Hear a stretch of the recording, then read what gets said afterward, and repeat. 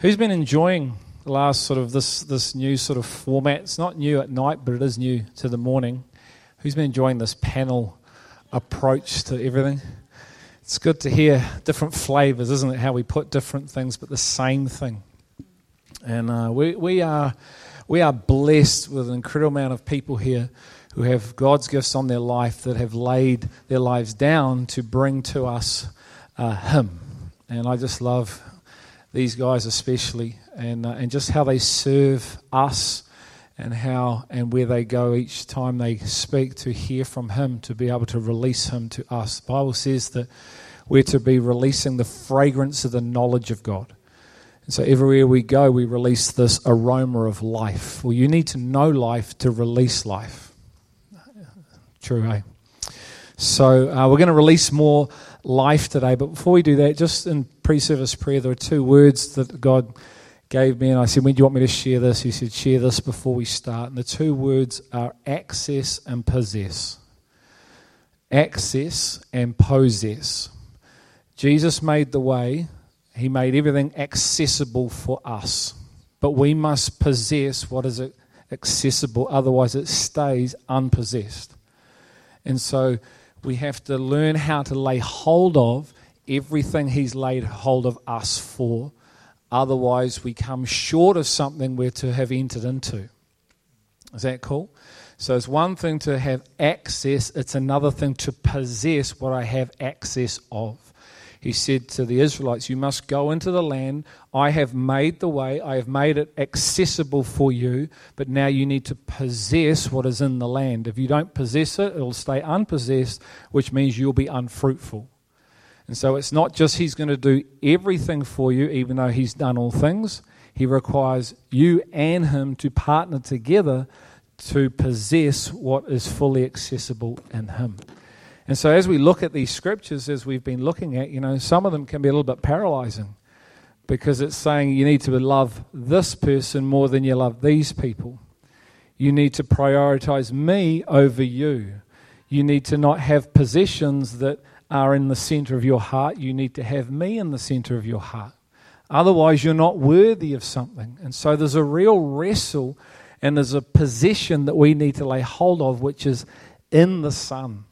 Everything is contained in Christ.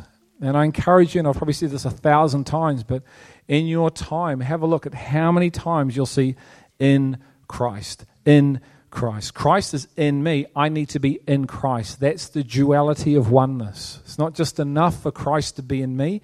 I need to abide in Christ. It's only when I abide in Christ that I get the fruit of Christ. And so once again, that's two positions becoming one. Cool. So we're going to look at Matthew 10, and we'll probably not get through all of it, but I'm going to read this particular passage, Matthew 10, and it's similar to the Luke passage, starting in 24, and the title just says, The Meaning of Discipleship. I'm going to read this reasonably quickly. A disciple is not above his teacher, nor a slave above his master. It is enough for the disciple that he become like his teacher, and the slave like his master. If they have called the head of the house Beelzebub, how much more will they malign the members of his household? Therefore, do not fear them, for there is nothing concealed that will not be revealed, or hidden that will not be known. What I tell you in the darkness, speak in the light, and what you hear whispered in your ear, proclaim upon the housetops.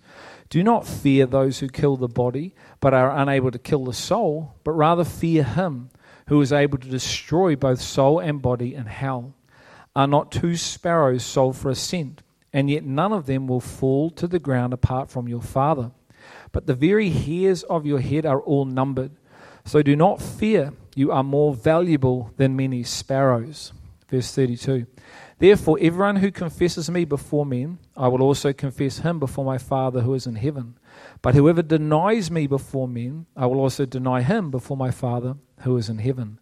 Do not think that I came to bring peace on the earth. I did not come to bring peace, but a sword.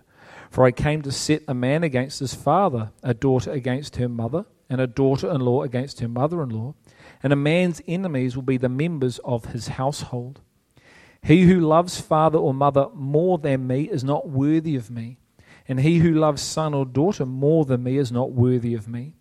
And he who does not take up his cross and follow after me is not worthy of me. He who has found his life will lose it.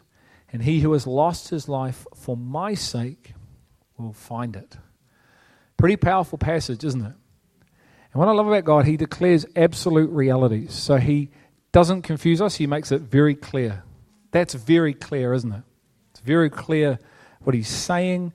There's a very clear reality he's looking for. And there's almost a warning in there as well. Hey, let me warn you, this is what I'm looking for from a people. This is what I'm looking for from disciples. Let me set the standard really high right at the start so you all know what I'm actually looking for. I'm looking for more than people that love themselves. I'm looking for more than people that love one another. I'm looking for the more than people. My people. My possession. And so we're just going to unpack some of this, and we're probably just going to focus on the first 24, 25, and then go down to 34. Because I love that word, do not think. It's where it's won or lost in our thinking. But I think. But where did you get your knowledge from? A Weet-Bix packet. Well, that's quite not going to cut it. All right, so thoughts, guys? Verse maybe 24, 25. Yeah, I think the way the passage starts is interesting. He says, a disciple is not above his teacher, nor a slave above his master. It is enough that the disciple become like his teacher and the slave like his master.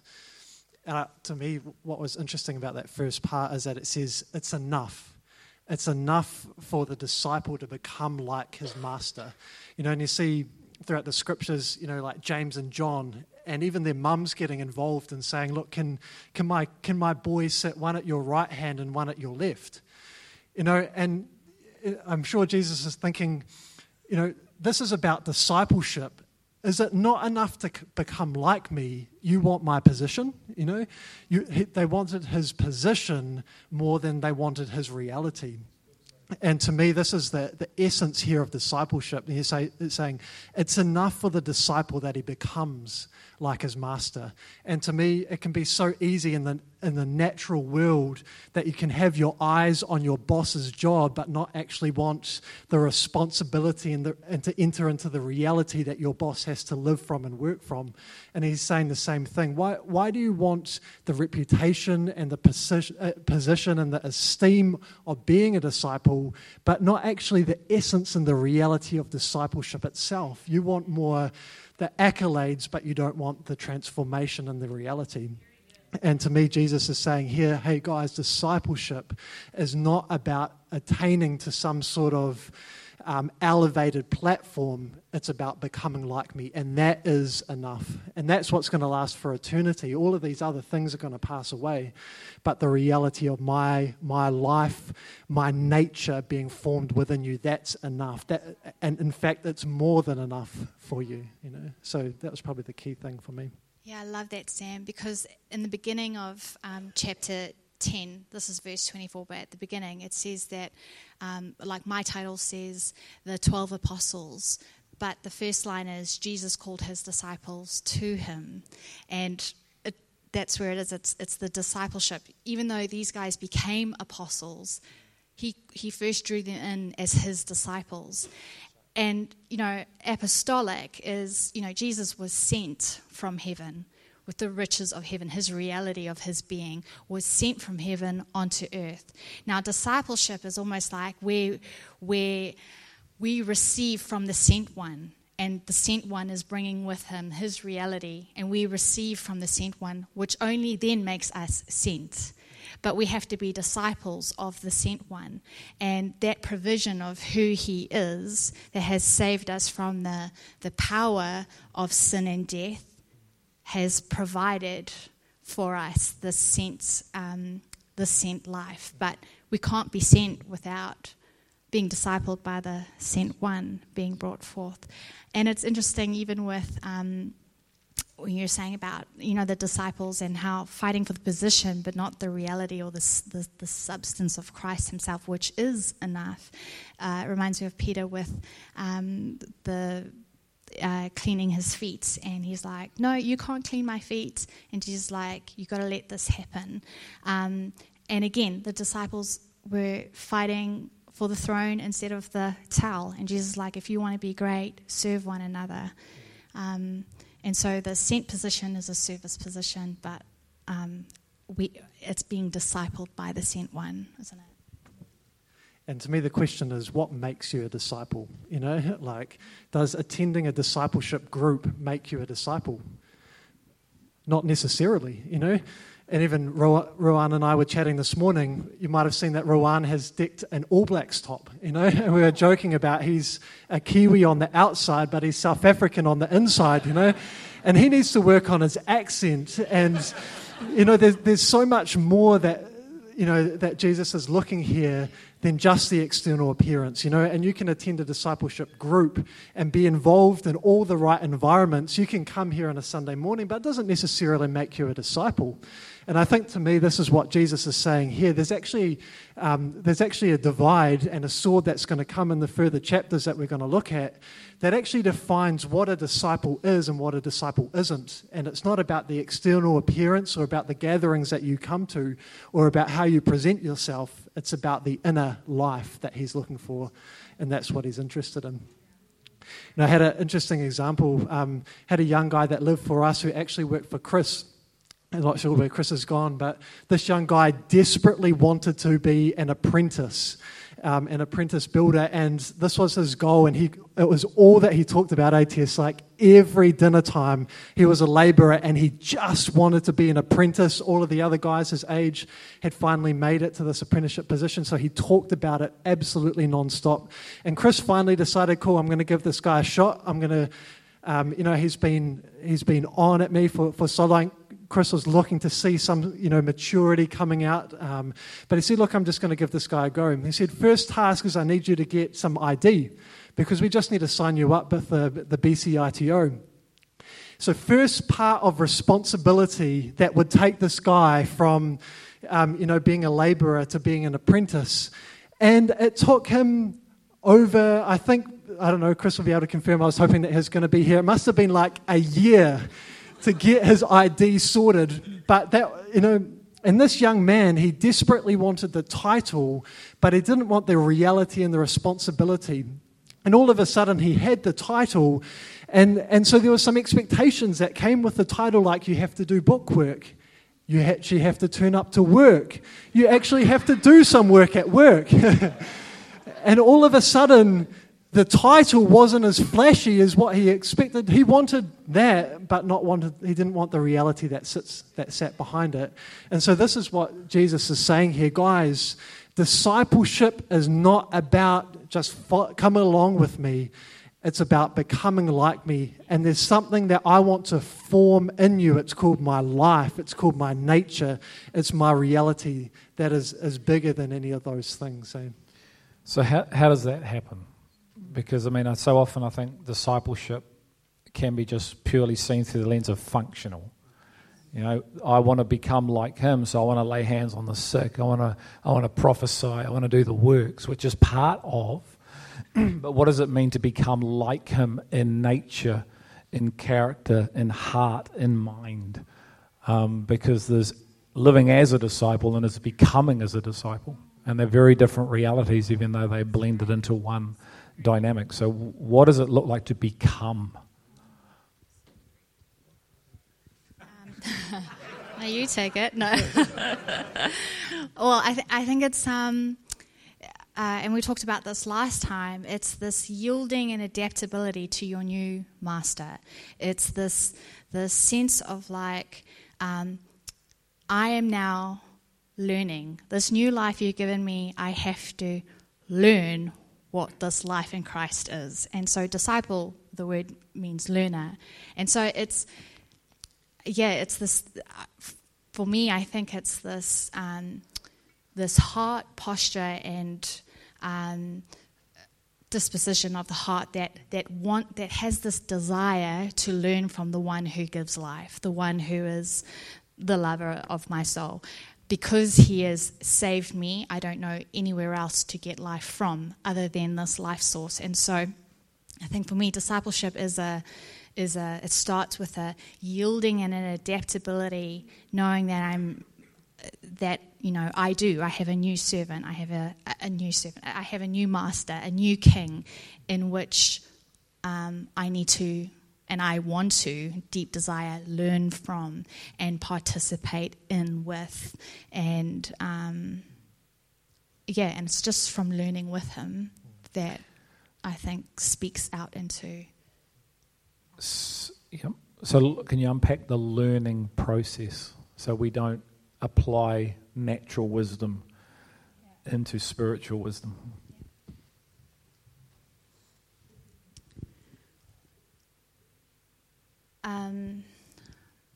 In a practical way, you mean?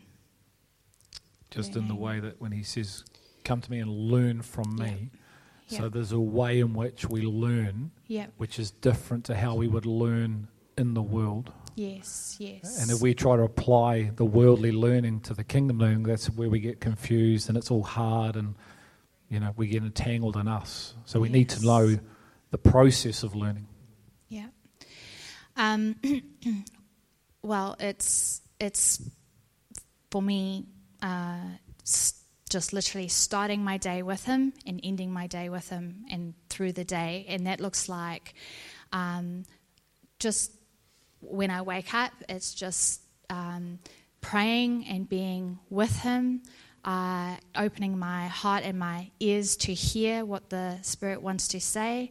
When I hear him speak, it's obedience, and it's early obedience, and there's an enablement to do what he's maybe said to do. It's getting into his word, and submitting myself to the word, and by faith believing him on his word. And learning. And I think what I hear you saying, and what I hear Greg saying as well, is that the kind of the learning that comes through this process is very different to just opening up the scriptures and learning facts and figures and academic knowledge. It's learning through revelation. It's revelation knowledge that when you receive the word of God through revelation, that does a work on the inside. And it starts with a desire, though, doesn't it? It's not like, I should open my word. It's desiring. It starts with the desiring of wanting to hear and to be, and then you just find that you are learning because you just love being with him. Yeah, I think the challenge is I guess you'd hope you have a desire, and if you don't have a desire, then you have to start in discipline. And I love these 3 Ds: discipline, desire, delight. And the process is that you delight to spend time. But what do you do if you don't? But you should. It's like there's a wealth of knowledge which is going to change you and transform you to make you like Christ, but you actually don't have a desire. And what you desire is for other things. Let's be honest. Yeah? And so you desire, actually, I'd rather watch Liverpool play and get up at 3 a.m. than get up at 3 a.m. and spend time an hour in prayer. I'd rather sleep in than be here wherever, because that's what I have a desire. So it's a wrestle, isn't it? Because he's in front of you going, well, actually, here's life. I love what Mel said, and I'm the one of life, but you don't desire life. You desire your life, which is what we're going to look at. He comes to divide life and life. And so it's like, Lord, help me. I'm a wretched man who actually doesn't desire you. I desire me. So, Lord, help me right now. In view of your mercies, I relinquish and I acknowledge and I repent and I move towards you. So help me, because I can't.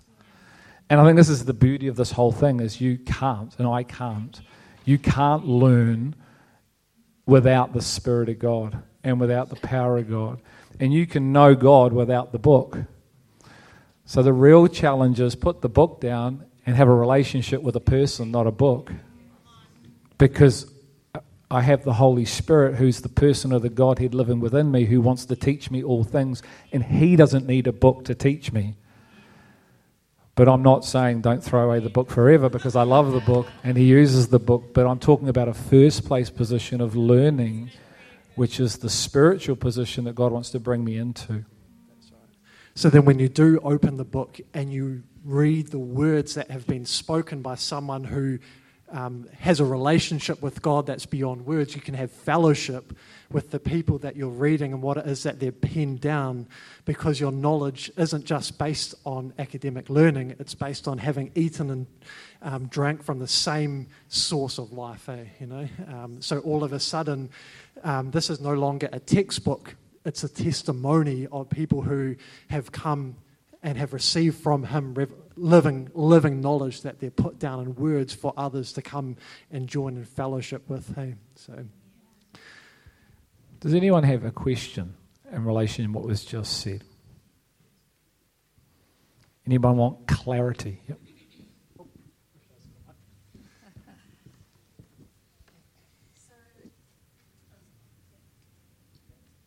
Turn it up, Sam, if you can, mate. So I've just been thinking a lot about like the breaking and the humility. Hold on, Luke. Sam, can you turn that? What's your mic there, Kate? What number is it? Hello. 4. So with discipline, desire, and delight, how does that fit in with receiving, like the breaking and the humility from him? Does that make sense? I think so.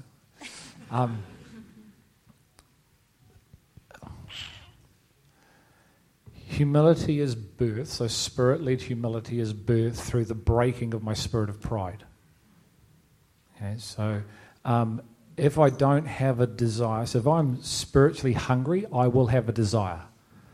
Because I have the spirit of humility, I've fallen in love, and it says, blessed are those who are poor in spirit, for theirs is the kingdom. So there will be an absolute appetite for him if I'm poor in spirit. So if I'm not poor in spirit, wanting to enter into a reality, then there must just be an acknowledgement and a recognition that I'm found out, that I'm not hungry, thirsty, passionate. And so then it just becomes a matter of, do I want to do something about that? Do I actually want to invite God in to ask me to do a work in me to create a hunger that I don't have, that I can't create out of my own ability? And that's the tension and that's the mystery, because there's no pill you can take for that. There's no process, there's no methodology. It's between your heart and his, and he knows your true heart. So you can say, yes, I do, but in your heart you're going, no, I don't. Yeah. And you can say, no, I don't, but yes, I do.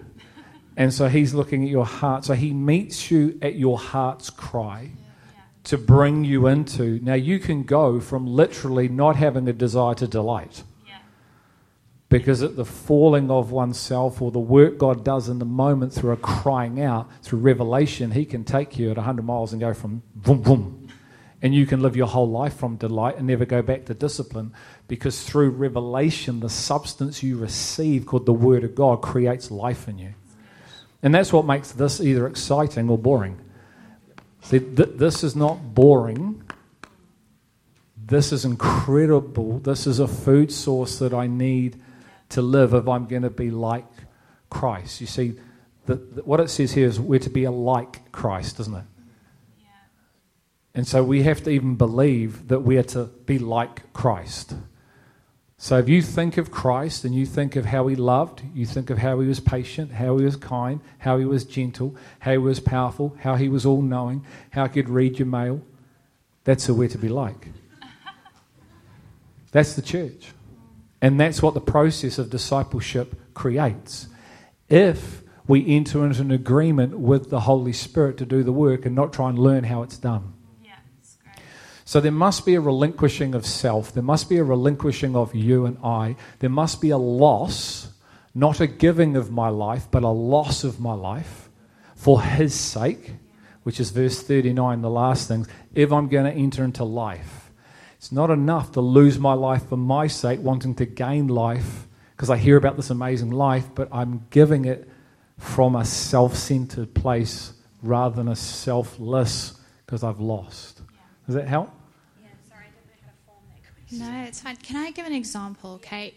When Kirk and I first got married, I remember having a really warped and sick understanding of what marriage was, and it was a human understanding that was about needing Kirk to be a husband that would make me feel safe and secure, and when that didn't happen, I would immediately shut down, and it was causing issues because I was convincing myself of a reality that wasn't true, and I was actually disillusioned, like really disillusioned, and got to a point where I had had enough of myself, and I'm sure Kirk had enough of me as well. First year of marriage, he's probably like, "What did I get myself into?"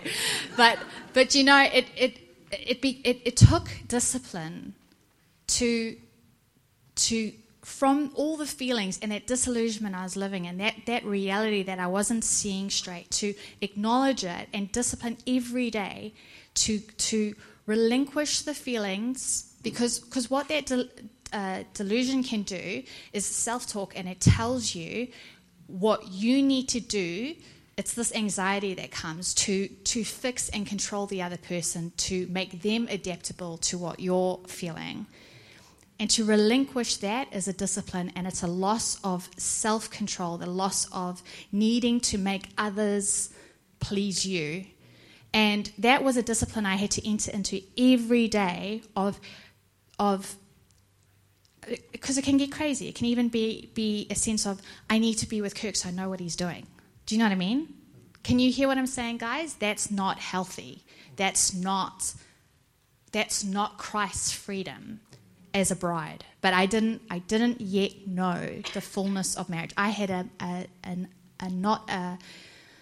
his understanding, and he wanted to teach me. He wanted to teach me that he is my husband, and so I had to discipline myself every day to go and be with him, and literally sit in front of the Word and ask the Spirit to reveal. And one of the practical things he said to me was, and this was a discipline: cover your mouth.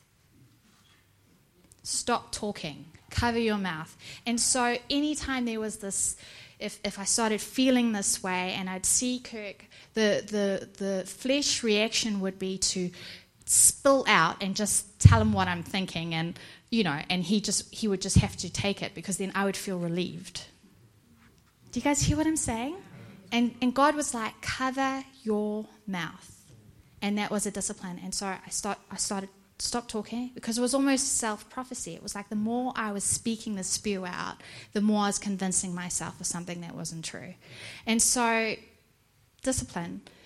And now I look at our marriage and it's like, that seems so foreign. That doesn't even feel like that was me all those years ago. But it's now delight. But that's because of Christ. He's given me an understanding of marriage, and as a bride and the lamb, and it changes everything. But it started with discipline. It wasn't delight straight away. Let's say that.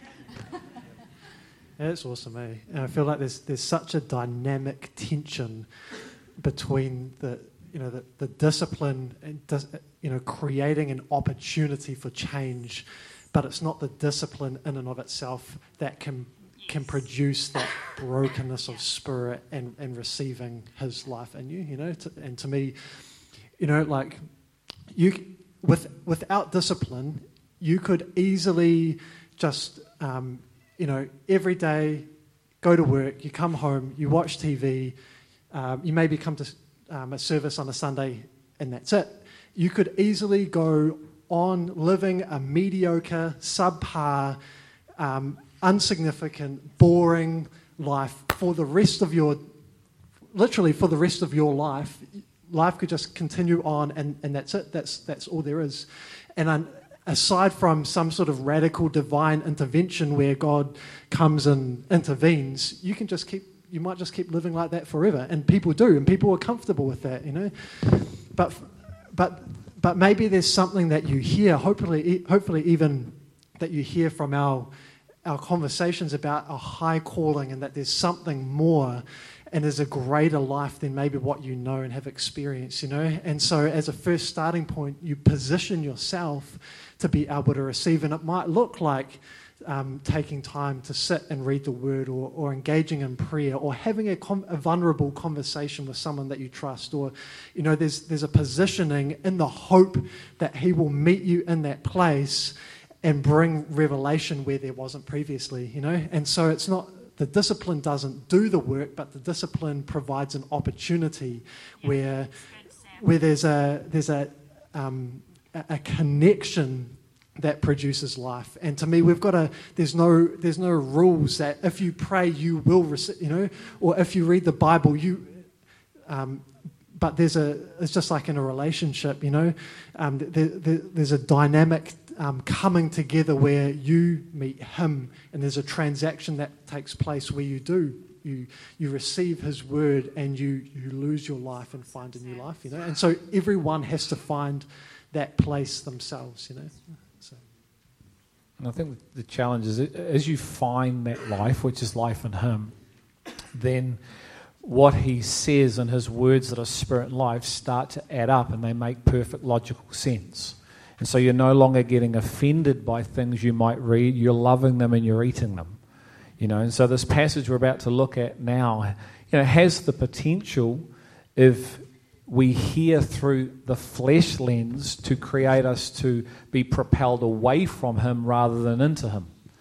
And so, you know, this is important that we dialogue like this, because in this whole thing, even in that discussion there, you know, that you hear that discipline is discipline to get yourself into his presence.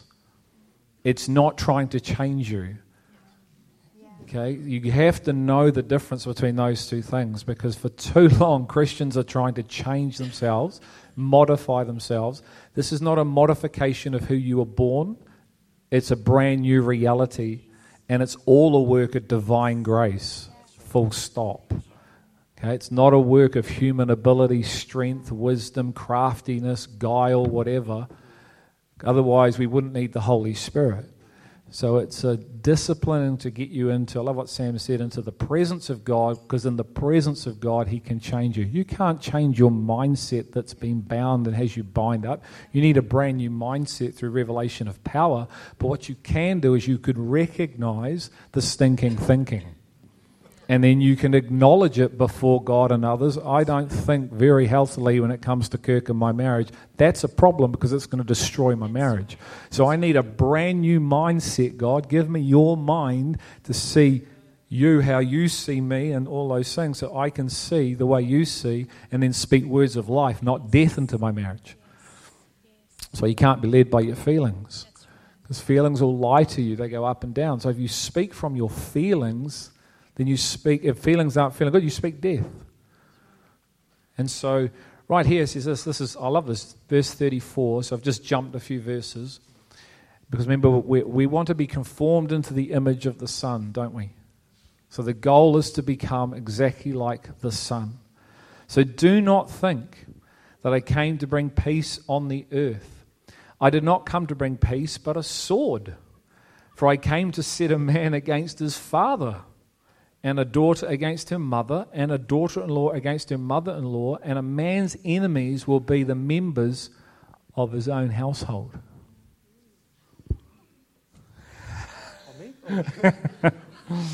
He who loves father or mother more than me is not worthy of me. And he who loves son or daughter more than me is not worthy of me. And he who does not take his cross and follow after me is not worthy of me. He who has found his life will lose it, and he who has lost his life for my sake will find it. Man, we need to know his version of what he's saying here, and not our version of it. So, somewhere maybe 34. do not think that I came to bring peace. Yeah, it is. It's one of those. It's one of those verses like we looked at last week and a few weeks ago. When we were talking about hate, that there's so much potential for misunderstanding if you're coming at these verses through the wrong lens, and through the wrong natural way of thinking. And I think that's why he starts with "do not think," like Greg was saying, And that's deeply offensive to people who are very intelligent and have their lives together, because he's saying that what I'm about to say isn't going to fit with the reasonable, natural, logical mind. You need to be able to receive revelation that's greater than natural reasoning to be able to understand what's going to come next. Otherwise, you're going to be thinking that when I'm talking about pulling out a sword and dividing family, that I'm into family violence or something absurd like that, because that's how it reads when you read it in the natural. But he's saying, do not think that I came to bring peace on the earth. I did not come to bring peace, but a sword. And you read verses like that, and then you think, hold on a second, Jesus was prophesied as being the Prince of Peace. So Jesus is the Prince of Peace, and he says, wait, hold on a second, don't think that I've come to bring peace on the earth.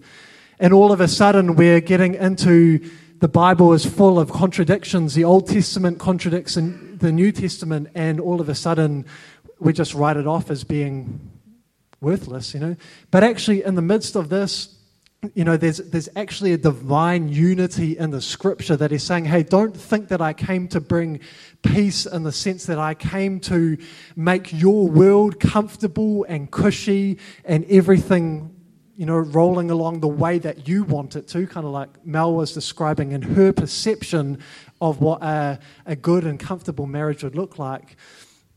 I haven't come to bring that kind of peace. I've come to divide and bring a sword between not people, but soul and spirit, to actually bring about a new kind of peace that isn't just conformity, it isn't just peacemaking. It's the sword that comes and divides soul and spirit and brings a completely different kind of peace, which is a wholeness on the inside, being separated from every person and everything, so that you can actually be joined to them in a healthy and right way, where you're not sucking life from them like we just heard about, but you're actually able to serve and love them. And so there needs to be a sword that comes and divides one from another, and brings about not conformity, but genuine wholeness. Hey? So. What is the sword? Is it like literally a sword? He rocks up with a sword. So what is the sword biblically? What's the sword that Jesus brings? His word. So his word is living and active, sharper than a double-edged sword, cutting and penetrating, dividing between soul and spirit, is able to divide between the bone and the marrow, and it judges the thoughts and the attitudes of our hearts in relation to every single thing that's to do with humanity. So you don't think the way I think. Your ways are not my ways. I am from another planet entering into your planet that my Father created, but it's a fallen planet. So I've come to turn it the right way up. So don't think the way you've always thought, because I'm about to turn you upside down, but I'm really putting you the right way up. And when you understand this is the thought process that a disciple goes through, because why he's making us into his image. He's going to make us Christ-like. Well, I'm not born Christ-like, I'm born demonic-like. I'm all about me, I'm all about self, I'm all about getting mine first, and I'm living for me, Jack. Yeah, that is not going to make me a disciple of Jesus Christ, is it? That's a disciple of a demonic father called the devil. Welcome, that's how you all start. And the process is now, let's show you a new image of who you're to become. So don't think like that. You need a brand new way of thinking, which is in me. And I'm going to come, and he says things, literally says things to test the waters. You imagine being his mum and his brothers when he says to you, you're not my mother, you're not my brothers. Now, if you're in him and on that journey, I understand it, but it's like, hold on a minute, man. We grew up together. We shared a bed together. We ate together. Now you're telling me that these people that I don't even know are your brothers and I'm not? Yeah. What's the problem? Well, the problem is if my mindset's not his mindset, that's highly offensive. And I'll probably walk away very offended rather than walk into going, hey, teach me because I want to learn. That messes with me, so can you help me because we grew up, I'm not in this, I'm outside of this. And so he's saying, I'm coming looking for my people. I've come to divide spirit and flesh, which is within you all. I'm looking for her. I've come to build her, and I need my word, which is an active, powerful source that created creation, and the word does the work. Can you see? We don't do the work. We don't try to change ourselves. We receive the sword of the Spirit, the Word of God, which is a powerful creative source that created creation, and we're His number one creation, are we not? So this is the source, the sword that we need to hear through the Spirit if we're going to be Christ-like. Otherwise, we'll get highly offended at this stuff. Because it says also that guess who your greatest enemy is going to be? Your household. The very people beside you. The ones that you're raised with. Your brothers and sisters in Christ can be your greatest enemy. Why? Because one lives to the Spirit and the other one lives to the flesh. And flesh and spirit are in direct opposition to one another, Galatians 5. Well, that's not unity, is it? That's not oneness, that's division. So I come with a sword. I want every single person that's predestined to be her, and I'm making a way that's accessible. But unless we possess what is within me and allow me to renew your mind through my power, then there's a good chance you'll be outside of something that I want you to enter into. And so you'll end up being propelled away or denying the power of the sword rather than receiving it because your flesh is going, no, thank you. Now, that doesn't mean a no today is a no tomorrow, but a continuous no hardens the heart instead of a yes. So it's fully possible to have a form of godliness and deny the power of God to create godliness where you go, amen, yes, I'm not loving a father, a mother, a husband or a wife, a daughter, a son, my own life more than me. So you've got to ask yourself, what are you not worthy of? So Jesus is literally saying, if this is a reality, this is a reality. Is he not? If you love mankind more, you're not worthy of me. But I thought your blood made me worthy. Yeah, it does. So what are we not worthy of? Because there's more in here, isn't there?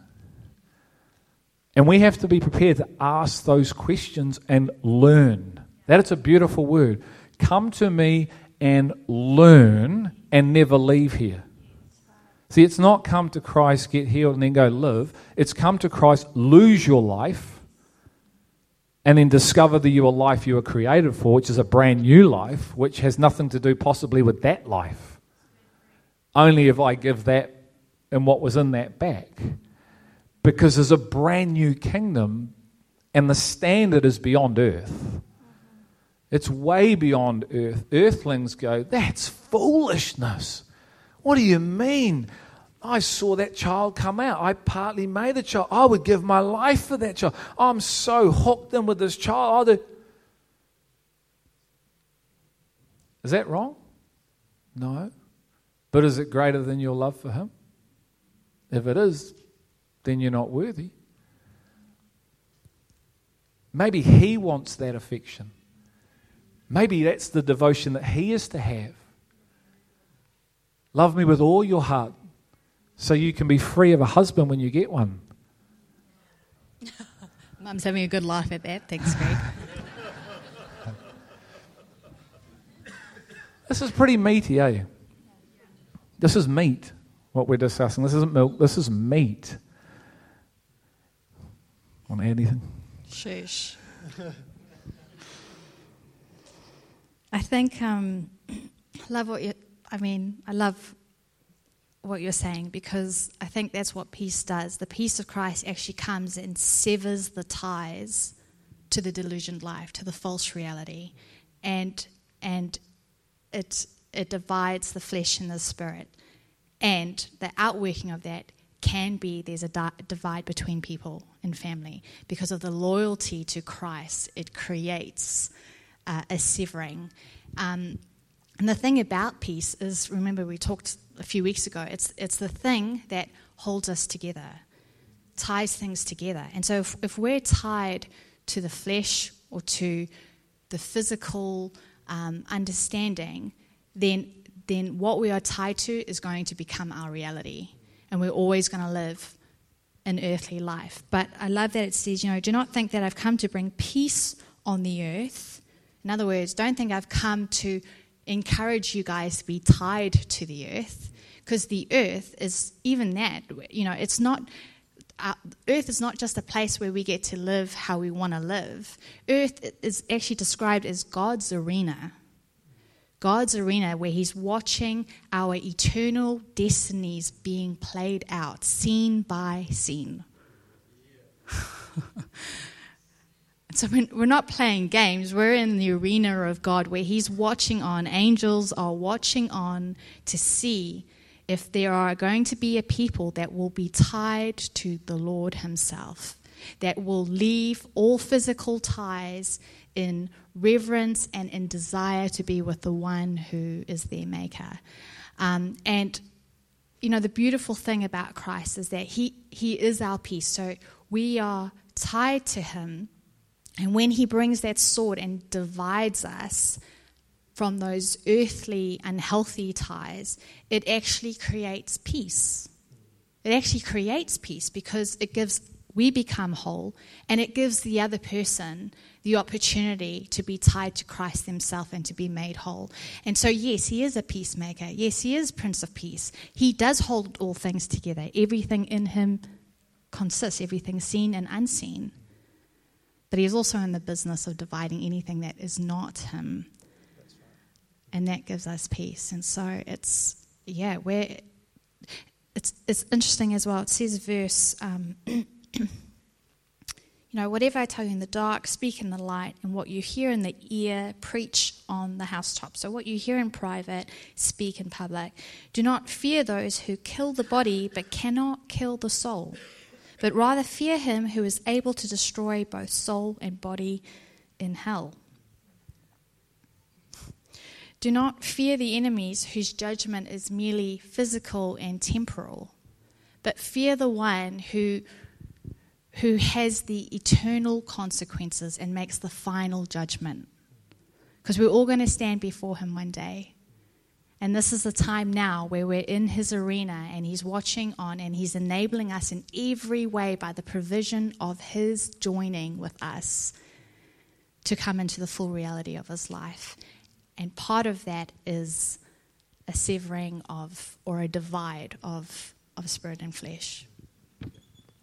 That's right. And I think, to me, that the key thing in what you're saying is that, we weren't created, and life wasn't created, and the entire universe wasn't created for us to live for us. That we've been. It says that we've been predestined to be conformed to the image of the Son. And that's his ultimate eternal purpose.